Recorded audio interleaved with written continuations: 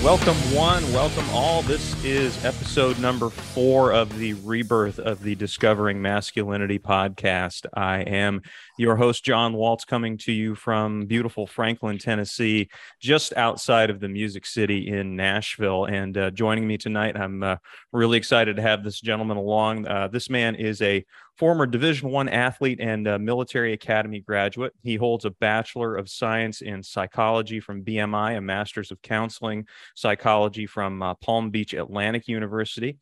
He has helped people. He's worked in the mental health industry for the past 18 years.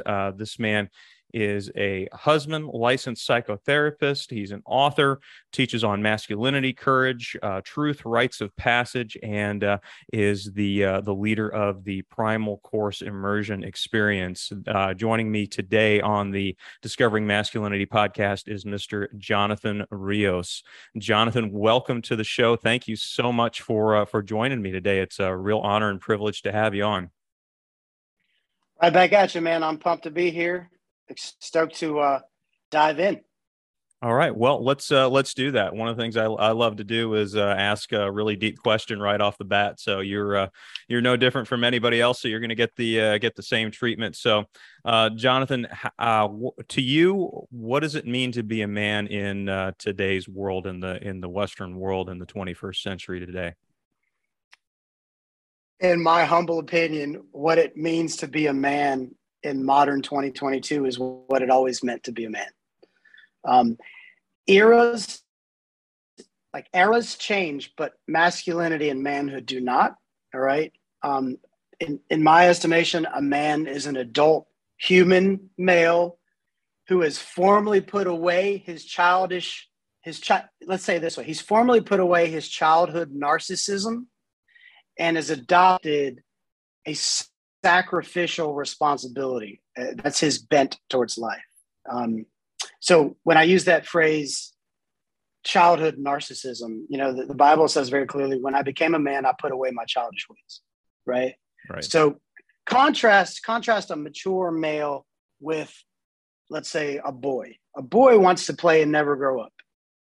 A boy wants to seek entertainment and pleasure unhindered. He wants to avoid hard things. He wants to avoid conflict. A boy wants to avoid accountability. He passes the blame. Here's a big one. He avoids commitment.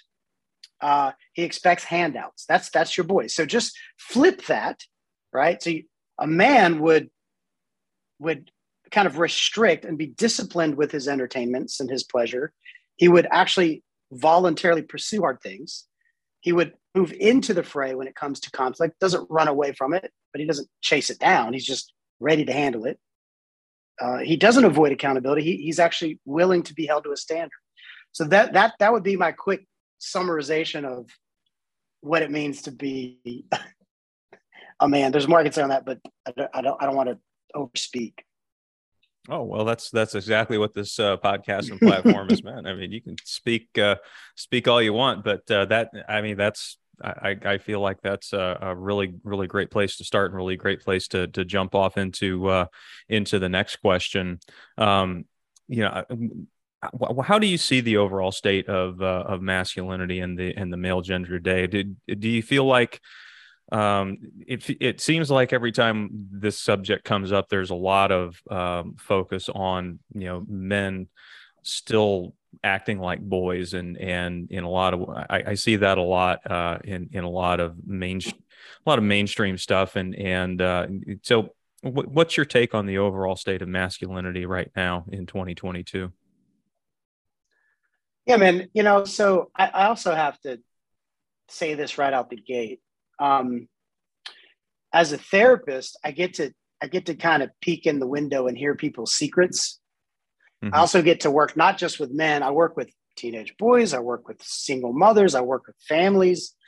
I get to see kind of the inner workings. And I've also got a background. I worked in foster care for years. I still do all the trainings for a local big foster agency. So when I talk about masculinity and boys and family structure, like I'm in it every day. So it's not this ethereal, I read about it in a book. Like I live it every day. I just met with a family 2 hours ago. Mm-hmm. So some of this is real personal for me, especially as a previous foster parent. So the question, I guess, how do I see the overall state of masculinity? Well, I think the overall state of masculinity is very confused. There's a lot of confusion. The waters are murky. I think you interviewed my buddy, Will Spencer. Will has an interesting point. He kind of talks about in World War I and World War II, collectively, we lost about 35 million noble men in battle. Okay, wow. So imagine whole generations slaughtered. So what you have, this ushers in mass fatherlessness. So when you have mass fatherlessness, you have mass confusion, right? Currently in America, 1 in 4 biological homes are 1 in 4 homes are without a biological father. So again, the absence of a father, either physically or he's just not there mentally, it produces a generation that is deeply confused, or at least contributes to it. Okay. That being said, I mean, there's more I could say on the fatherlessness thing. I think that most of us can agree, the stats agree, this is a real issue. But I think when we talk about the masculine or the feminine confusion, you have to acknowledge when the fathers go missing, yeah, you're going to have some problems, right? So, like for case in point, I like to tell people I'm a unicorn because my parents are still together. My dad's awesome. He's still a man I honor and respect and look up to. I still talk to him frequently. He mentored me. He still mentors me. He's the guy I call when I need to make big decisions. He was there for me, still is there for me. He's brought me up under his wing. So that's a rare thing in today's culture. Mm-hmm. But to spin it just a little bit, I actually see a bit of a resurgence going on of strong fathers stepping up and going, hey, I kind of see that this is a problem. And a lot of the kids in my neighborhood don't have a dad. I'll swoop in and take the kids to soccer practice, or let's come over and have a barbecue. I see guys stepping up and moving into that position. I know lots of good men that are striving to be quality fathers, that are striving to be quality mentors. And I think it actually aligns perfectly with the last verse in the Old Testament, which is the prophet Malachi. He says, before the awesome day of the Lord's return, God is going to turn the hearts of the fathers back to the children and the hearts of the children back to their fathers. And I suspect we are in that era.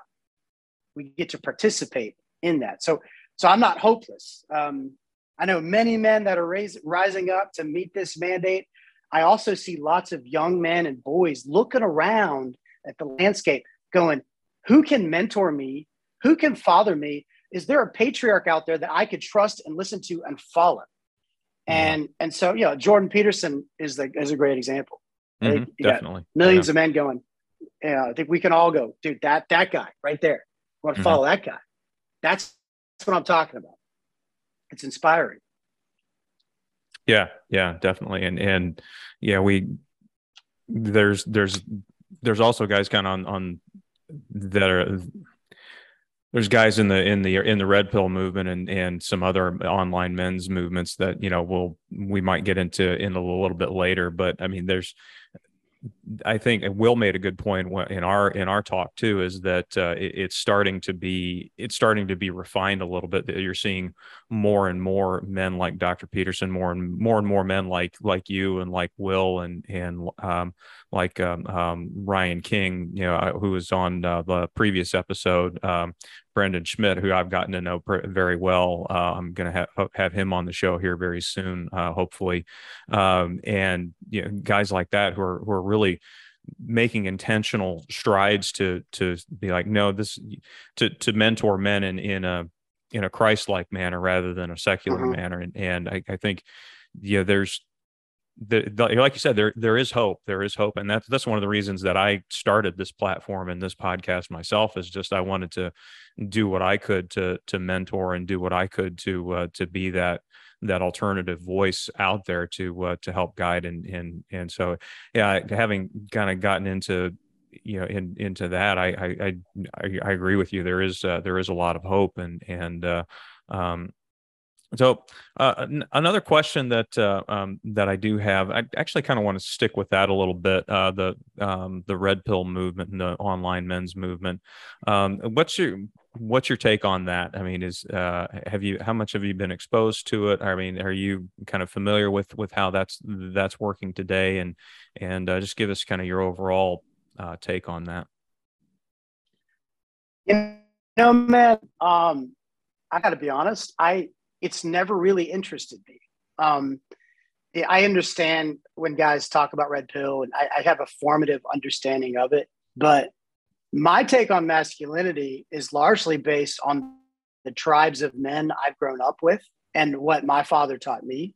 So I actually don't. I probably wouldn't be the best person to talk to as far as red pill goes. What I can tell you is, I've had demonstrated for me healthy, comprehensive masculinity. And there's not a fancy book on that subject other than I've just watched men live it out. And I'm trying to mimic my life after that, where it's this, lion lamb mixture hybrid. It's this strength, this courage meets nurturer, protector meets the kind of guy who could actually sit with his feelings and be present with his daughters and his wife. That's kind of, I said, I've been in pockets or tribes of men. So my background, I grew up playing competitive soccer. I played with the Olympic development team growing up as a kid, got a full rides Division I scholarship. So again, always high level training with coaches on the national team, international coaches, quality men who weren't just coaches. They were feeding into us, speaking life and confidence. Then played Division I at a military academy. So now I'm getting the military component mixed with high level training, playing against the best players in the nation. After that, I went and played in the minors stateside, and then lived in Europe and played in Northern Ireland for a bit. Again, just different international coaching, and also got involved in some jiu-jitsu. And so I've had a good mixture. I did a stint as an intern at a church. I've had lots of pastoral mentors, professional athletic mentors, martial arts mentors. My father's in my life. So when I base my perspective on masculinity, it's based on the lived experience more so than the reading. Although I do read a lot on the subject just because I enjoy it. But yeah, I don't really, just want to say, I just don't really have a great opinion on the red pill movement, other than if I hear a guy out of line or talking out of his ass about what a man is and what a man isn't, I'm okay going, I don't see it that way. That doesn't seem to be working for all the men that I counsel. Right. Yeah. Yeah. Right. So that's kind of where I'm at. Yeah. Yeah.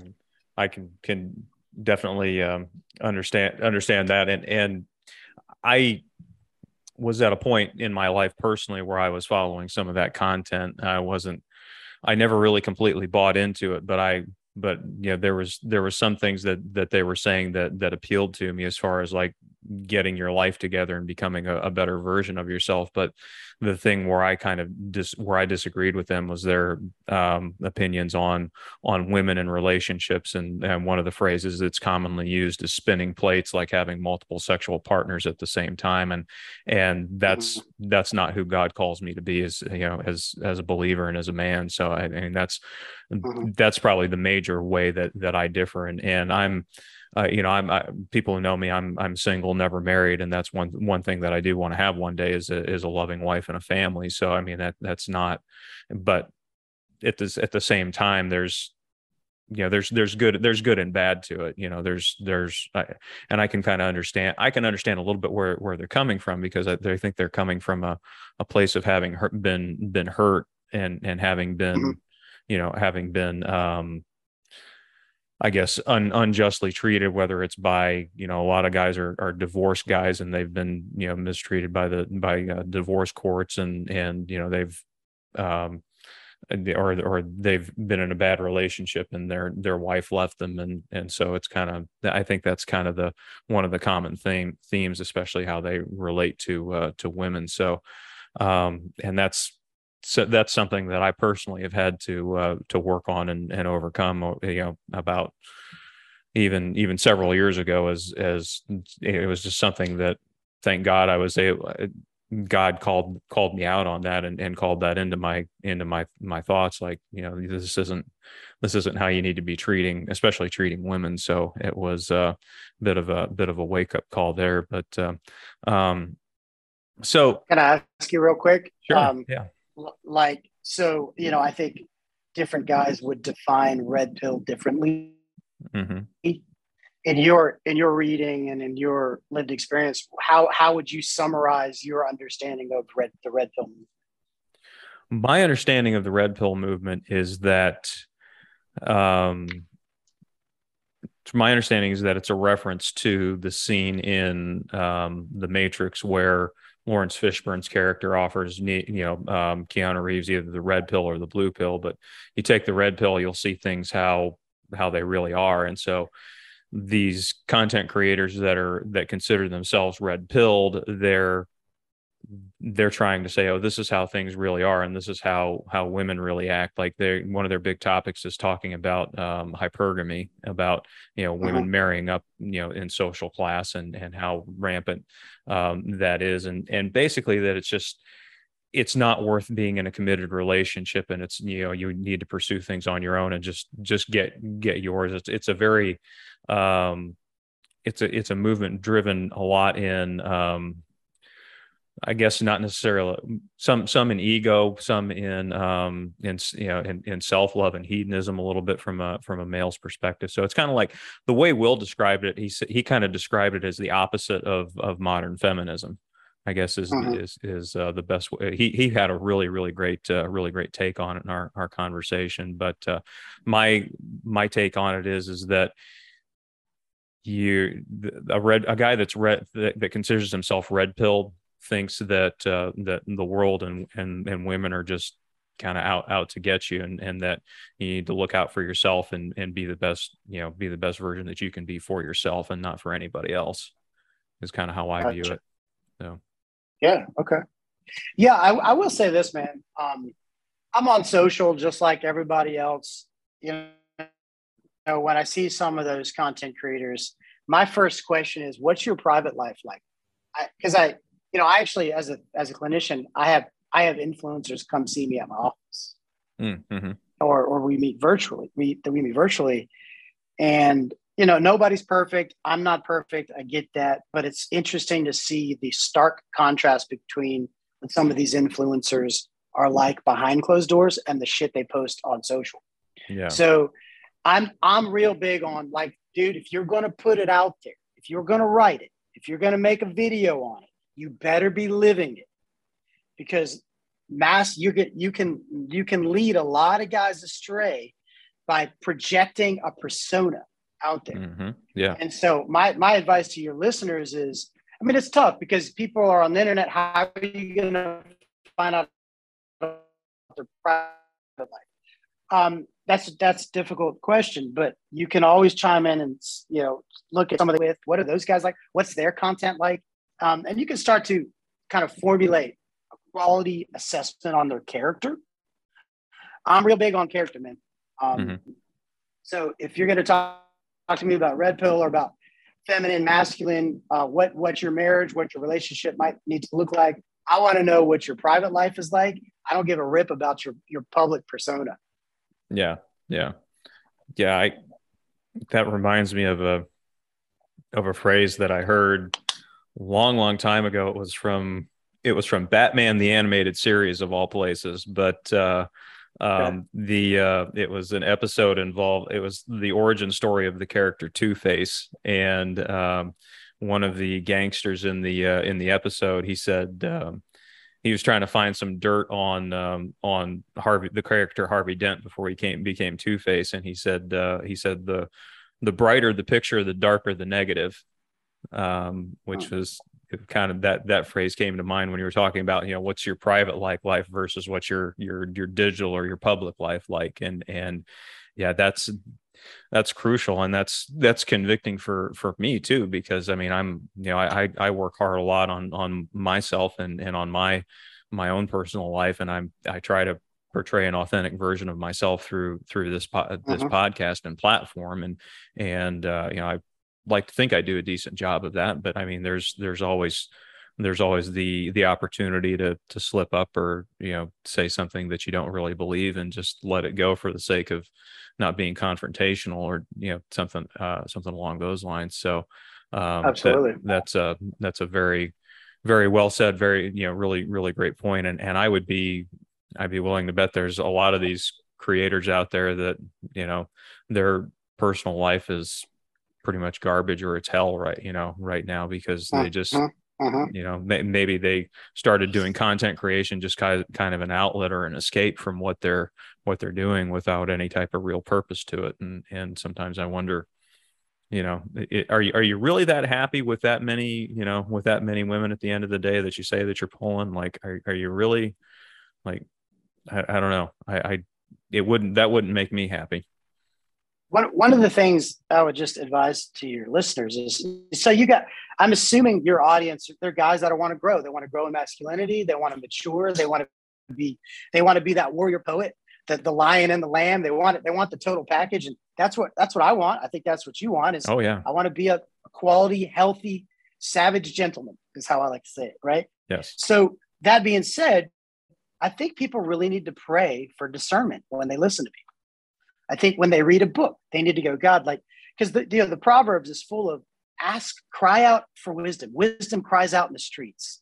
God wants to give wisdom. In the book of James, he says, if you pray and ask for wisdom, don't doubt. He'll give it to you. He won't rebuke you for asking for it. Right. So when we're trying to break down, is this content creator or is this leader legitimate? And we also small caveat, no leader is perfect.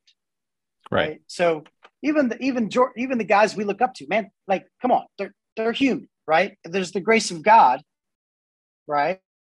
Can they own their mistakes? Are they teachable? Are they correctable? Those are big clues. Mm-hmm. Here's another big clue. I'm always holding myself to this standard, but I tend to think the mark of a healthy individual is the longevity of their relationships. So if you're a guy that goes from a new pack of male relationships every 6 months, there maybe the tribe of men you were with isn't the issue. If you're with a new girl every couple weeks, every couple months, maybe what's the consistent pattern here, right? So longevity in relationships, meaning, can you engage in conflict resolution? Can you receive correction? Can you humble yourself? Are you willing to strive and contend for what really matters? Whether that's romantic or it's peer-to-peer, right? Can you submit in a godly way to authority? Or do you always buck authority? Because you had a bad experience with authority in the past. Are you a church hopper? Is it every 6 months, every year you're at a new place? It's like, you got to just, and I get it, man. We're on a journey. We're all kind of looking for our tribe. So I don't want people to mishear me, but I do get concerned because you can fool a community of people for 6 months, but after a while, they're going to start to see some of your patterns. They're going to start to go, hey bro, I don't know about this. And then if you bail and you're not allowed, you're not rubbing shoulders, what does the Bible say in Proverbs? Iron sharpens iron. Yep. Well, you actually have that's friction. Mm-hmm. The only way you're going to get sharp as a man is through friction. One of the ways that's been done in my life is being held to standards. Yeah. And that if you want to grow as a man, you got to be around other dudes, other quality men who will hold you to a standard with a firm velvet hand. They will love you, but they're going to call you on your stuff, man. And they're going to hold you to the fire. And that's a beautiful thing if it's done with the right spirit. Yeah. Amen.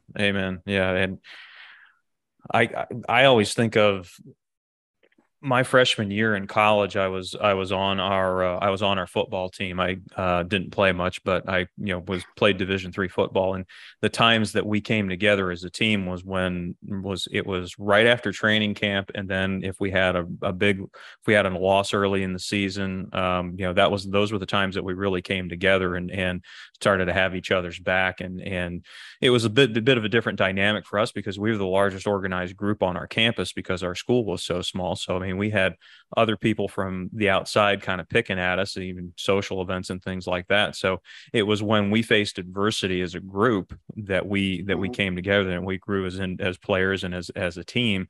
And the same thing happens with men. Like you've got to be part of a brotherhood. You've got to have a select few friends around that you can go to in hard times, and that they'll lift you up. And I'm very, very thankful that I've got about 4 or 5 guys on my phone that I could call right now, that if something drastic were to happen, I would call and they'd have my back, and within 24 hours they would get back to me and be there and support me. So I'm very, very lucky and fortunate to have that. And I would just encourage the audience too, if you're a man out there and you don't have that, really work and try and find those relationships, whether it's through an online men's group or whether it's through finding a church with a very strong men's ministry. I would really, really encourage guys to pursue that.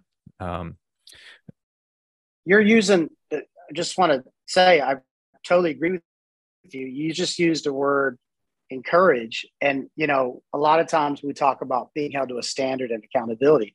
One of the things guys miss out on when they go the Lone Ranger route is they miss out on the encouragement. They miss out. It's not just about holding you accountable, accountability groups. It's not just about that. It's about a guy looking at you eye to eye and going, "Hey, bro, I see leadership on your life, and you could do this." Or, "Hey, man, do you ever consider you've got this talent and you need to start to cultivate that?" Or just to go, "Hey, man, you crushed it. That project you just did, or that speech you just gave." And just to have a guy that esteems you, a guy that respects you, come alongside you and verbally affirm you. I mean, I'm telling you, it is the masculine validation and affirmation from men that esteem you and men that you respect. You couldn't pay enough money for it. Right. There's a magic in it. Yeah. And you think of the word encourage. It's to infuse someone else with courage. Yes. Yeah. Right. That's that scene in Braveheart, right? Everybody's running away from the battlefield, and then William Wallace rides up and he gives a rousing speech, "And dying in your beds many years from now," right? Yeah. And what happens? They get infused with courage, and now they're willing to take on the British Empire because they got some of his courage, right? Mm-hmm. Yeah. That's what I mean. That's one of the things guys miss out on, because, I mean, by and large, man, like, I don't know about you, but I can really relate to the Lone Ranger thing. Like, sometimes it's just easier to go and do it myself. To rely on my own talents or my own strength, or just to grit and bear it, rather than call a guy and tell him what's going on and get some encouragement. And we rob ourselves, man. Mm-hmm. We rob ourselves. Yeah. Yeah. We rob ourselves. We rob the people. We rob the important relationships and the important people in our lives of being, of growing into that person that we can be when we're around other men. And it really does a disservice to other people in our lives when we try and go it alone and do things on our own. And I think it's easier now in this day and age than it has been ever before with the advent of remote working, because you're not around a lot of people during the day. Like I've fallen into that trap myself. I can have the option to work from home if I want to. And sometimes, it's like, I'll be by myself all day, and like I'll be working along at home, and I'll go to the gym, but I'm not really engaging with a lot of people at the gym. I've just got my earbuds in and I've got a scowl on my face because I act like I'm a badass sometimes when I'm at the gym, and because I don't want people to talk to me. And then then go back home, and then it's like, who have I really talked to or interacted with aside from people on the phone every day? That's part of my day job, and so I've there have been times in my own life where I've had to do, where I've been like the lone wolf or the lone ranger, and it sounds cool, but it's really not. It can be pretty devastating if if you let it fester and you don't address why you're doing that. But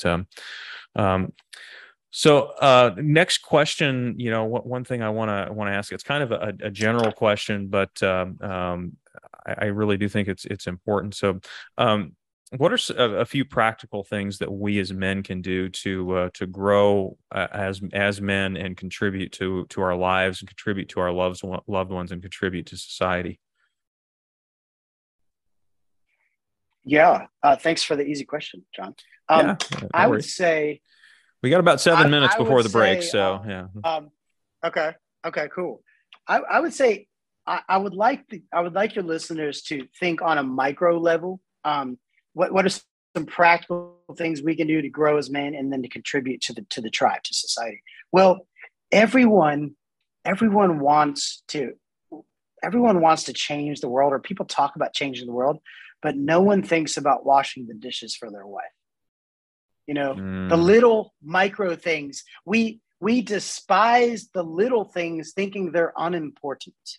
And I'll tell you, man, you've got to start with your immediate circle. If you want to start to grow, start with your tiny apartment. Clean up the apartment. Start with your roommates. Actually, maybe cook them dinner every once in a while and serve them. Start with your wife. Like, give her alone time away from the kids. Help clean the kitchen. Help with chores. Do what you can do to sacrifice and to serve in your immediate proximity. And if you can steward that well, if you don't despise your current modern job that you have, I don't know what you do for work, John, on your off time, but don't despise. I don't care if you're a janitor. Can you treat that job like it's sacred, like God sees you? God knows what you're doing. He has his eye on you. He's waiting for you to be a good steward, because if you can be a good steward, he can hand you more. If you cannot be a good steward with the small things, how will he give you the big things? He cannot. Right. As a father, I'm a father of 4 daughters. I'm not going to give my kids bigger responsibilities if they're not hacking it with the small ones. They've got to advance. They've got to grow into that new position. So I see a lot of dudes that are dreaming of influence, but they aren't stewarding the small things, and their dreams are delusional, because God is a good God. He's a good father. Put it this way. I don't even know football, but if you're a quarterback and you are mediocre at best, and in training, you're wanting to be the starting quarterback, but you don't really push yourself in training. Mm-hmm. You don't listen to the coach. You kind of show up late. Like, you're not being a good steward with your training sessions. You got a chance in hell that your coach is going to promote you to starting quarterback. It's not mean. It's not the coach being mean. You're just not pulling your weight. Yeah. And so I want your listeners to hear, and I'm talking to my own spirit right now. If we want to be promoted, by the way, go read the story of Joseph. Joseph goes through forging and formation seasons to get to the place of vice president of Egypt. Unless he goes through the long delay in the forging and the formation, that doesn't happen. He had to work out. There were a lot of kinks that had to get worked out. Yeah. He's in the pit. He's a slave. He's in prison. A lot of stuff's getting worked out. But Joseph was a good steward in each season. And the Bible says very clearly, it says, even in prison, God was with him and gave him favor. Joseph was a good manager in prison, and he got promoted by the warden. So I don't care what job you have, bro. I've worked every job under the sun. I'm in private practice now, but for years, most of my life, I mean, dude, I built log cabins. I worked at Starbucks. I was a bartender. I've done soccer camps. I've done, I worked at a home for sex offenders. I've done it all, man. I've worked in schools for severe autistic and Downs, everything on the sun I've done, construction. And it's like, God has been teaching me, son, be a good steward. I see you. Don't grow weary in doing good. In due time, I will promote you.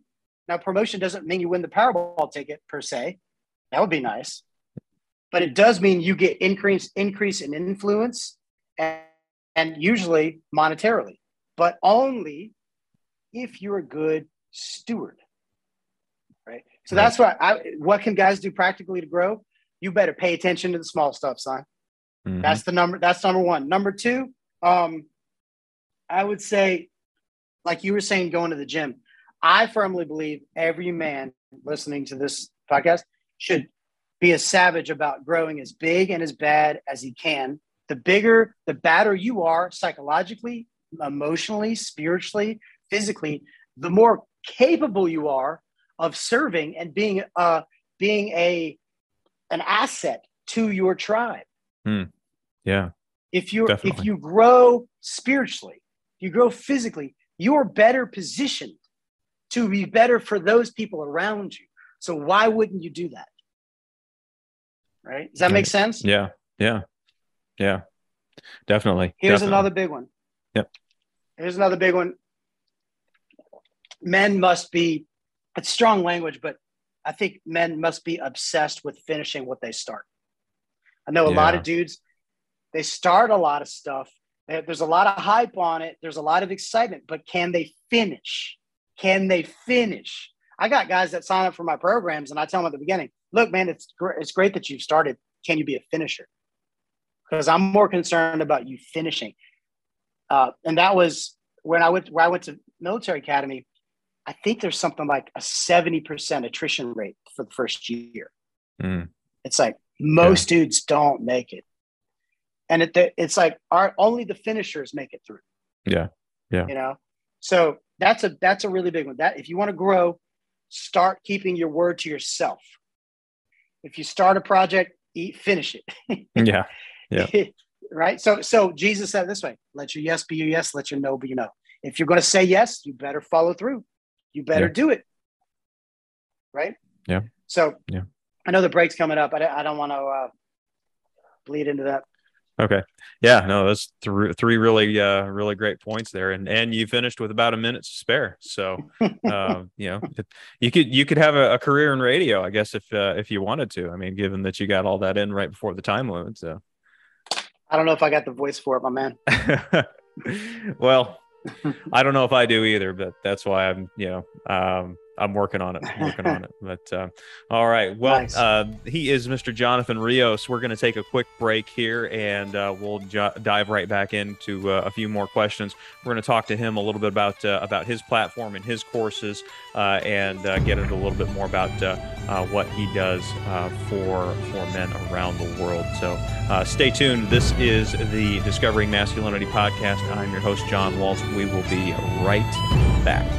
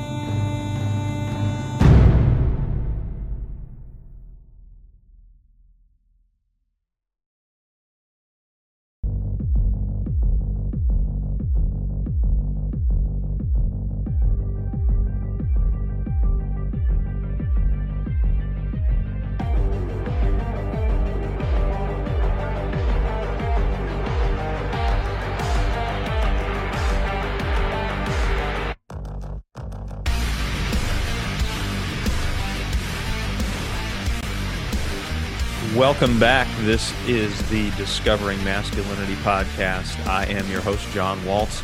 Again, coming to you from beautiful Franklin, Tennessee, just south of the Music City. And joining me this evening, Mr. Jonathan Rios. You can find him on Instagram at Primal Virtues, and he has he's got a huge platform that we're going to get into here a little bit here in this second half here. But Jonathan, just kind of diving into that, give us a little bit of insight into kind of how you started your practice, how you started your own these courses that you do, and your own platform and your own.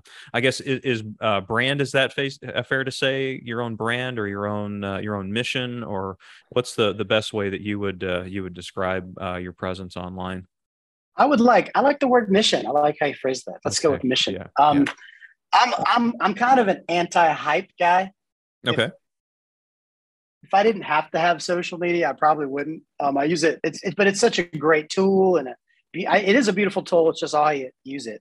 But I would say, so my mission kind of, I guess my path, I kind of cut my teeth working in addiction treatment centers.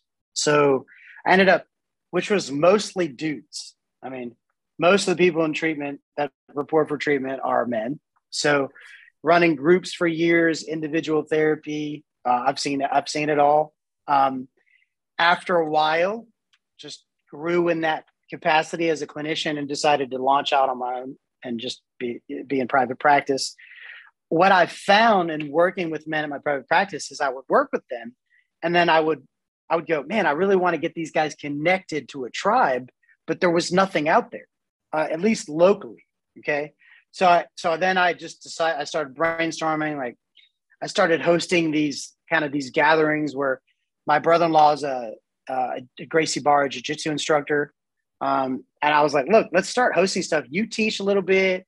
I'll speak a little bit. We'll do some saunas. We'll do some ice bath, and then we'll call it a wrap. It'd be like a 3-hour deal.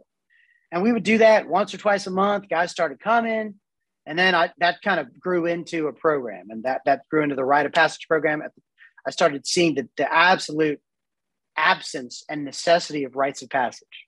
So in today's modern era, most men don't even know what a rite of passage is, where throughout human history, rite of passage was built in to societal structure and the tribe. Right now, we don't really have any of that. And in the scheme of things, in the scheme of world history, America is relatively new. But for all of human history, rites of passage were a thing. So I developed my own version it's a hybrid mixture of the stuff I've learned through clinical psychology, but also the stuff I've gone through the various tribes of men that I've been parts of, whether that's with the military, trained with the Army for 4 years, or whether that was with professional athletes or martial arts, trying to combine the psychological, emotional, spiritual component, because I am a Christian, I am a believer, but I became a believer in a very dark environment. I didn't become a Christian at a Christian church. I became a Christian at a military academy where 99% of the guys weren't Christian. So I started reading the Bible and just kind of walking it out, hashing it out that way. Granted, both my parents are believers, but anyways, that developed into the Rite of Passage program, which is a 60 to 90 day process I take guys through. We do a mixture of virtual and then face-to-face. It culminates, and there's a lot of, I'm leaving out a lot of details just for the sake of time, but there's a lot of disciplines built into it, building up to a 24 to 48 hour crucible at the end of this thing, where the guys are tested. Because a rite of passage, and if technically rites of passage should always involve at least these five elements. One, there's a separation from the feminine, all right? Or separation from your normal life to some degree. There's teaching, you're learning some new doctrine, some new mentality, a new way of doing things or seeing things. There's some mentoring where you're rubbing shoulders. It's hands-on, it's lived, it's shared experiences. Then there is mastery of some kind where you're learning some kind of skill. In our case, we're teaching hand-to-hand combat self-defense. We're also teaching things like, maybe we might teach nautical knots, we might teach shelter building, fire starting, things like that. That will progress eventually into even weaponry. And then the final element would be final crucible, a final test where the opportunity for failure is present. It's not a true rite of passage if it's guaranteed. If it's a guaranteed pass. It's only a rite of passage if you could actually fail. So I make it difficult enough to where guys will quit. Not everybody who starts with me finishes. It's not that it's Navy SEAL buds per se. It's difficult psychologically. It's difficult emotionally. It's difficult as far as length of time and commitment. It's also difficult physically, right? Mm-hmm. So that I mix it up, man. I'm pretty creative with that. So that's the basic. That's called the primal rite of passage. That's one thing I offer. But right now, what I'm really zeroed in on is the primal course, which you guys might get excited about. The primal course is a really intense 3-day immersion experience in the mountains, in the Blue Ridge Mountains. Okay. It involves first, there's a selection process. I always choose the right guy. It's small. I cap it at 12 dudes. I try to do these about quarterly throughout the year. We summit mountains together. I teach some pretty beautiful, hard skills as far as survival skills go. There's a psychological group therapeutic element to it that I facilitate. There are beautiful accommodations, and the range and the mountains that we utilize or that we use are just, in my opinion, the best. It's the best hiking on the East Coast. I usually bring in a well-known author, musician, or public figure who is a gifted orator or gifted with music. And it's continuing to grow, but the idea is it is really kind of an intensive 3-day rite of passage mixed with authentic brotherhood and teaching. It's got all the elements in this beautiful, epic mountain range, summiting mountains. It's just, the whole thing's just magic. No one ever wants to leave, including myself. So I'm really hyped on it.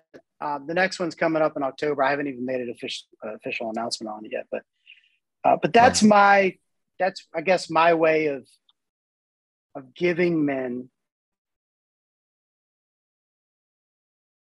the experiences that I've had growing into a man with my father, with the tribes that I've been parts of, and trying to bring that all into this condensed version.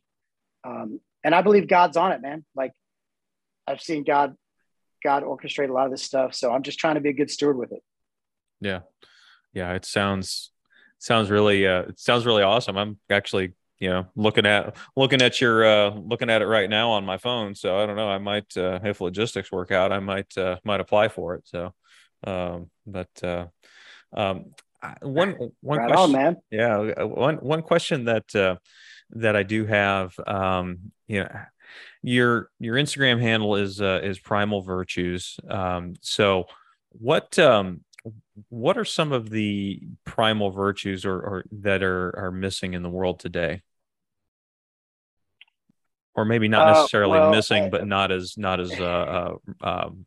prevalent. Pronounced, yeah. Well, I mean, I want to say this the right way. I think honor is missing. I think we've thrown honor away, and it's funny because I think the Bible talks about this in 2 Thessalonians. It says at the end of the age, men will be lovers of self. They'll be dishonorable. They'll be slanderers. They'll dishonor their mothers and their fathers. That lovers of pleasure rather than lovers of God. All these things.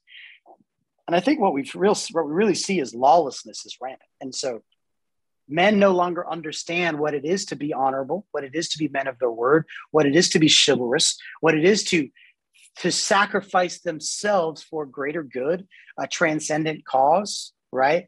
And so that warrior ethos of I lay my life down for my brother. Jesus said this way, greater love has no man than this, than he that lays down his life for his friend.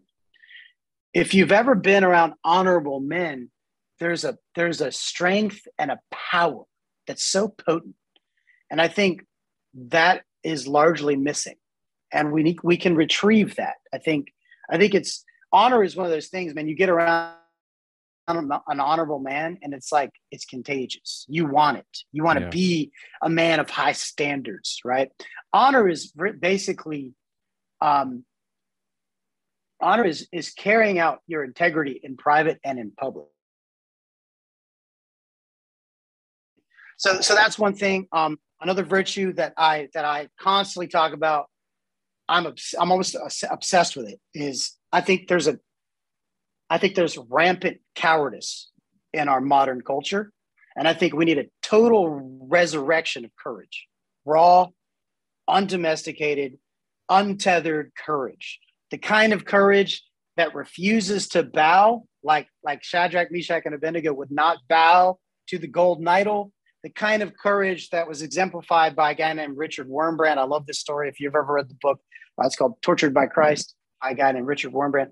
He lived in, I think it was Romania. He and his wife. He was a pastor, a Lutheran pastor. The communists came in, took over the territory. They began to preach their propaganda from various churches. They made them state churches. Well, they came to his neck of the woods, and one day they're preaching their propaganda from the pulpit. And his wife nudges him and she says, Richard, you need to stand up and say something. And Richard says, woman, if I stand up and say something, you'll never see your husband again. And she said, I do not wish to have a coward for a husband. Mm. And so, of course, Richard stands up and he says something. Well, a couple of days later, he goes missing. He ends up being locked up in prison for 14 years, tortured. 14 years, bro. His wife goes away for a few years. At the end of this 14 years, they get reunited. Wow. And then they travel the world talking and teaching about communism, about Christ. And it was a powerful story, but that idea, more of we must be men of courage. That is how we shift culture. That it's virtue, it's honor, it's respect, it's love for God. I honor God above honoring the modern narratives, right? But I must grab hold of my courage. My courage muscle must be used as frequently as possible, just like a bicep will grow if you use it over and over. Your courage can grow if you get in touch with what is most important in this life. Plato said it this way. He said, courage is knowing what not to fear. Okay. So if I fear God, like I reverence the opinion of God, I'm probably not going to bow to your weak opinion as much. Right? Yeah. So that's what Daniel had. Daniel knew God.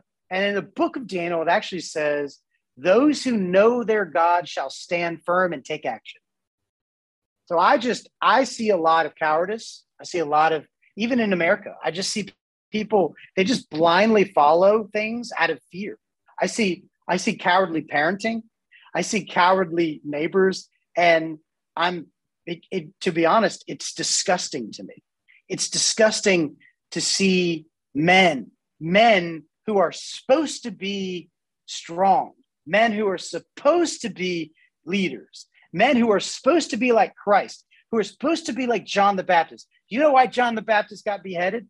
John the Baptist stood up to the political figure of the day and he said, you shouldn't be sleeping with your brother's wife. And Herod throws him into prison and later beheads him for speaking up. The dude had cojones, bro. Mm-hmm. He had balls. Yeah. And I think we often misread the Bible. These guys were not cowards. Right. 11 of the 12 disciples were martyred. So these dudes were tough, man. They feared God. And I think we need a resurrection or a resurgence of the fear of the Lord. The fear of the Lord is the beginning of wisdom. Indeed. Right? Yeah. Courage is non-conformity. Conforming to Christ. Romans 12 says, do not be conformed to this world, but be transformed by the renewing of your mind. So, man, I'm getting worked up, bro, because I can't stand cowardice. Yeah. Yeah, I preach, man. Preach. I love it. I love it. It's that's and we were talking a little bit about wisdom early on in the first segment, and I brought this up in my last episode, but Solomon, one of the great heroes of the Bible, he asked for two things. God asked him, what are the two things that you want? He said wisdom and courage. And I think that, gosh, if we as men went after that, if we went after wisdom and courage like we go after, college football, we would see a Yeah. drastic change in this country, in this world. And if you're on the other side of my voice here and you're hearing me right now, I will, we need to lead that charge and really pursue that wisdom and courage that's lacking in the world today. So, we'll, plug into guys like Jonathan, plug into guys like Ryan King, plug into guys like Will Spencer, and they're leading the way. And I'm honored to be hopefully, I'm considered to be a small part of that charge, but I am, honored to speak with men like that on these topics. But just kind of wrapping it up here, Jonathan. You do this almost on a daily basis. You come across people who are really, really downtrodden in their lives, and they come from all sorts of, like you said, all sorts of different situations and backgrounds. And let's just say hypothetically, a young man came to you and he was just ready to kind of give up on pursuing some of these things and give up on the world and just really down and out. What type of advice and encouragement would you give to a young man who's ready to give up on his own masculine journey? Well, first off, I would say I get it. I mean, I'm human. I mean, what man out there hasn't faced discouragement, hasn't faced disillusionment? So empathy would be the first place to start, right? But assuming that's intact, I would say a couple things. One of the things I would consider is a lot of men, a lot of females too, a lot of Christians, and don't understand that God operates seasonally. He operates in seasons. So God is a God of process and formation. We often think we're ready for new things and new seasons and new promotions. And God's like, nah, man, and like you're 10 years out. An oak tree is an acorn for a while, and then it's a sapling, and then it's this tiny little shoot. And 20 years later, now you've got a solid oak tree that's still not even fully formed. We live in a microwave culture that thinks, yo, you could be a millionaire in 30 minutes. Just do these 5 steps, right? Bro, we're watching all these YouTube clips of all these business tycoons and these masculine guys that follow me and I'll show you the steps to be the guy. And it's like that stuff. We look at that stuff and we go, man, I'm not that. But if you actually get back to the Bible and look at how God forms men, it's through a process. There's seasons, just like there's winter, there's spring, right? Mm-hmm. There's summer, there's fall, there's winter. God operates seasonally. And if you misread your season, you'll think God has abandoned you when God's actually, no, this is an opportunity for you to be forged. And I often pray this way. I go, God, just forge me. I want to escape this. This really sucks. Do you not hear me? I have all these desires for X, Y, and Z. Do you not see me? And a lot of times we just feel unseen. Mm-hmm. But one of God's names in the Bible is the God who sees you. Yeah. God who sees you. So that's one. God is a God of seasons. He does see you. Your delay doesn't mean he's abandoned you. It may mean he's forging you. Are you paying attention to the test? Can you be a good steward with your minimum wage job and your crappy car? Because if you can, I guarantee you, Jesus taught this in his parables. If you're a good steward, I can give you more. If you're a bad steward, I can't. Okay, so that's one. Another one would be, dude, Lone Rangers don't make it. So you got to find a tribe. Watch the Discovery Channel. Which zebra is the one that always gets picked off? It's the one that strays away from the herd. In the back. That's it, dude. Or the injured one or whatever. And that's the way it is in the spiritual world, man. It's like if you're not plugged in with other fiery dudes that are striving, that are contending, that are warrior hearted, that love God, that love people, that are going for the jugular with life. If you don't have fire around you, you're going to go cold. That's not conjecture. I've seen it over and over and over. Guys that start strong, but they burn out. They don't have tribe.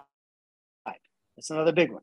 Matter of fact, Jesus sent people off in twos, right? Mm-hmm. That's another one. I would say if you're having trouble finding, sometimes that's too ethereal. If you're having trouble finding a tribe, here's a couple of ways you might want to go about that. You could join an online group, John, that you described. Like I have that periodically. I know Masculine Revival has that. Will Spencer has that. It's the Renaissance of Men. There's a lot of other quality dudes that have online stuff. There's also stuff locally. Like, dude, you want to be around some disciplined dudes? Go to a local martial arts gym.